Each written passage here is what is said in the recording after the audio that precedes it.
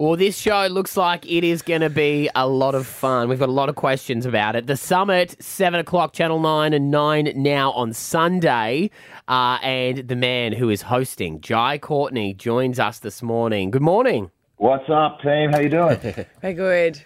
Jai, I've been watching a lot of the clips of it, and I even told the boys, I was like, oh, I'd love this show. She's like, I could do this. Oh, mate, I would just love it. It just looks... She loves cutting people loose and letting them plummet to their death, Jai. It's not what I meant. But what do you think? Like, Aren't we all? It's a lot tougher than what I'm obviously seeing, right?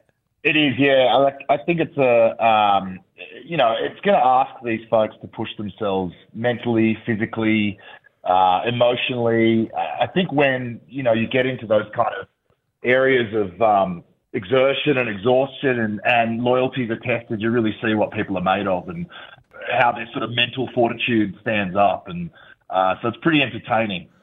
The big question we were just chatting off air before, Jai.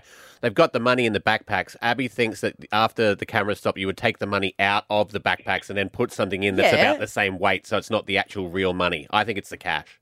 It's the cash. No, no, come on, mate. You're like... He's the host. He would know. He's big Hollywood movies. He knows that when it's...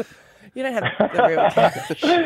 No, you've got to keep the stakes high, That's why it's got to matter so much to them. They can't just have like a brick of foam in there or something, some prop money painted to look like the real deal. When you get to the top... It wouldn't matter. They wouldn't be that worried about it. That's true. There would be wads missing. I'd be tucking it in my bra. Well, that's why you're not on the show. Yeah. Okay. And putting it in your bra is not going to stop the other contestants from having to fondle through to find it. Hang on, I know I'm 1,000 short here. It's a very interesting show. I'm really excited for this one. Now, Jai, you've lived out a lifelong fantasy of mine by playing Bruce Willis's son in Die Hard. I mean, that's just the tippity top of anyone's career, really. Have you reached out to him since his diagnosis? No, I haven't reached out to. He probably wouldn't remember me. Well, we like to pretend that everyone's still friends. Be fair. Yeah. Okay. Yeah, no, we are. Look, we'd be cool if I wish him the best, and obviously it's a lot for the family to be going through, but he's got great support around him, and it is unfortunate, but hopefully we can just give him the space to kind of handle that as best as possible. Anyone else you want to ask about if he's best friends because he started in a movie with him? Will Smith, he seems like a nice fella. Let's go there, why don't we? Perfect.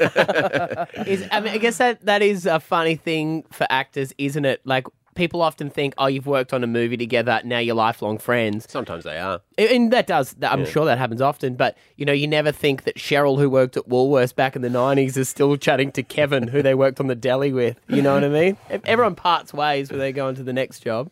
I think you have a special connection with some people, and it's great. We always kind of, making new relationships and tight friendships. There are some people I have, formed really close relationships after working with, but certainly not everyone. Some people you work with them and you can't wait to wrap the job and, lose their number. Yeah. Who are those people?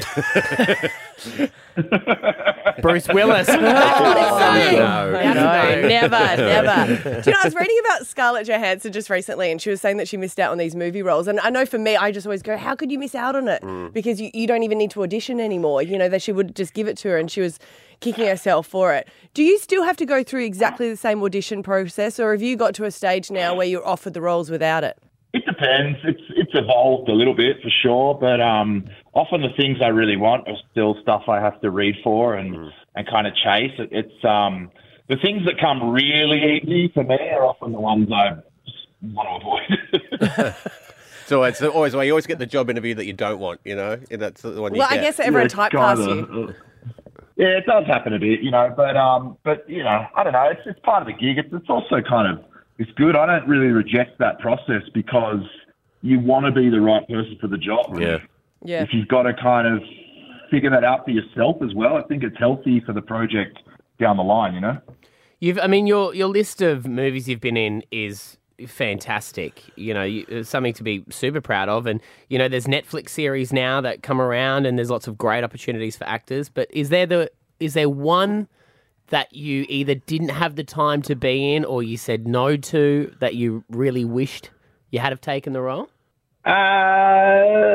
Not really. I don't think I've gotten quite there. There's things I've gotten close to, which certainly would have been kind of life-changing. But once again, part of the process. And now you see that stuff and you're like, well, it couldn't be anyone else. So, you can't hang on to it. The nature of our industry is such that it's easiest just to, once it's gone and it's not yours, you kind of go, all right, well, they didn't want me, so I'm good. It's not mine. No big deal.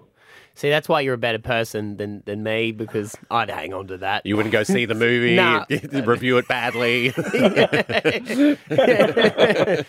Mate, well, this is going to be a great show. The Summit, it's Sunday, Channel 7 on Channel 9. If you don't manage to watch it live, there's always the catch-up 9 now. You've got that up there.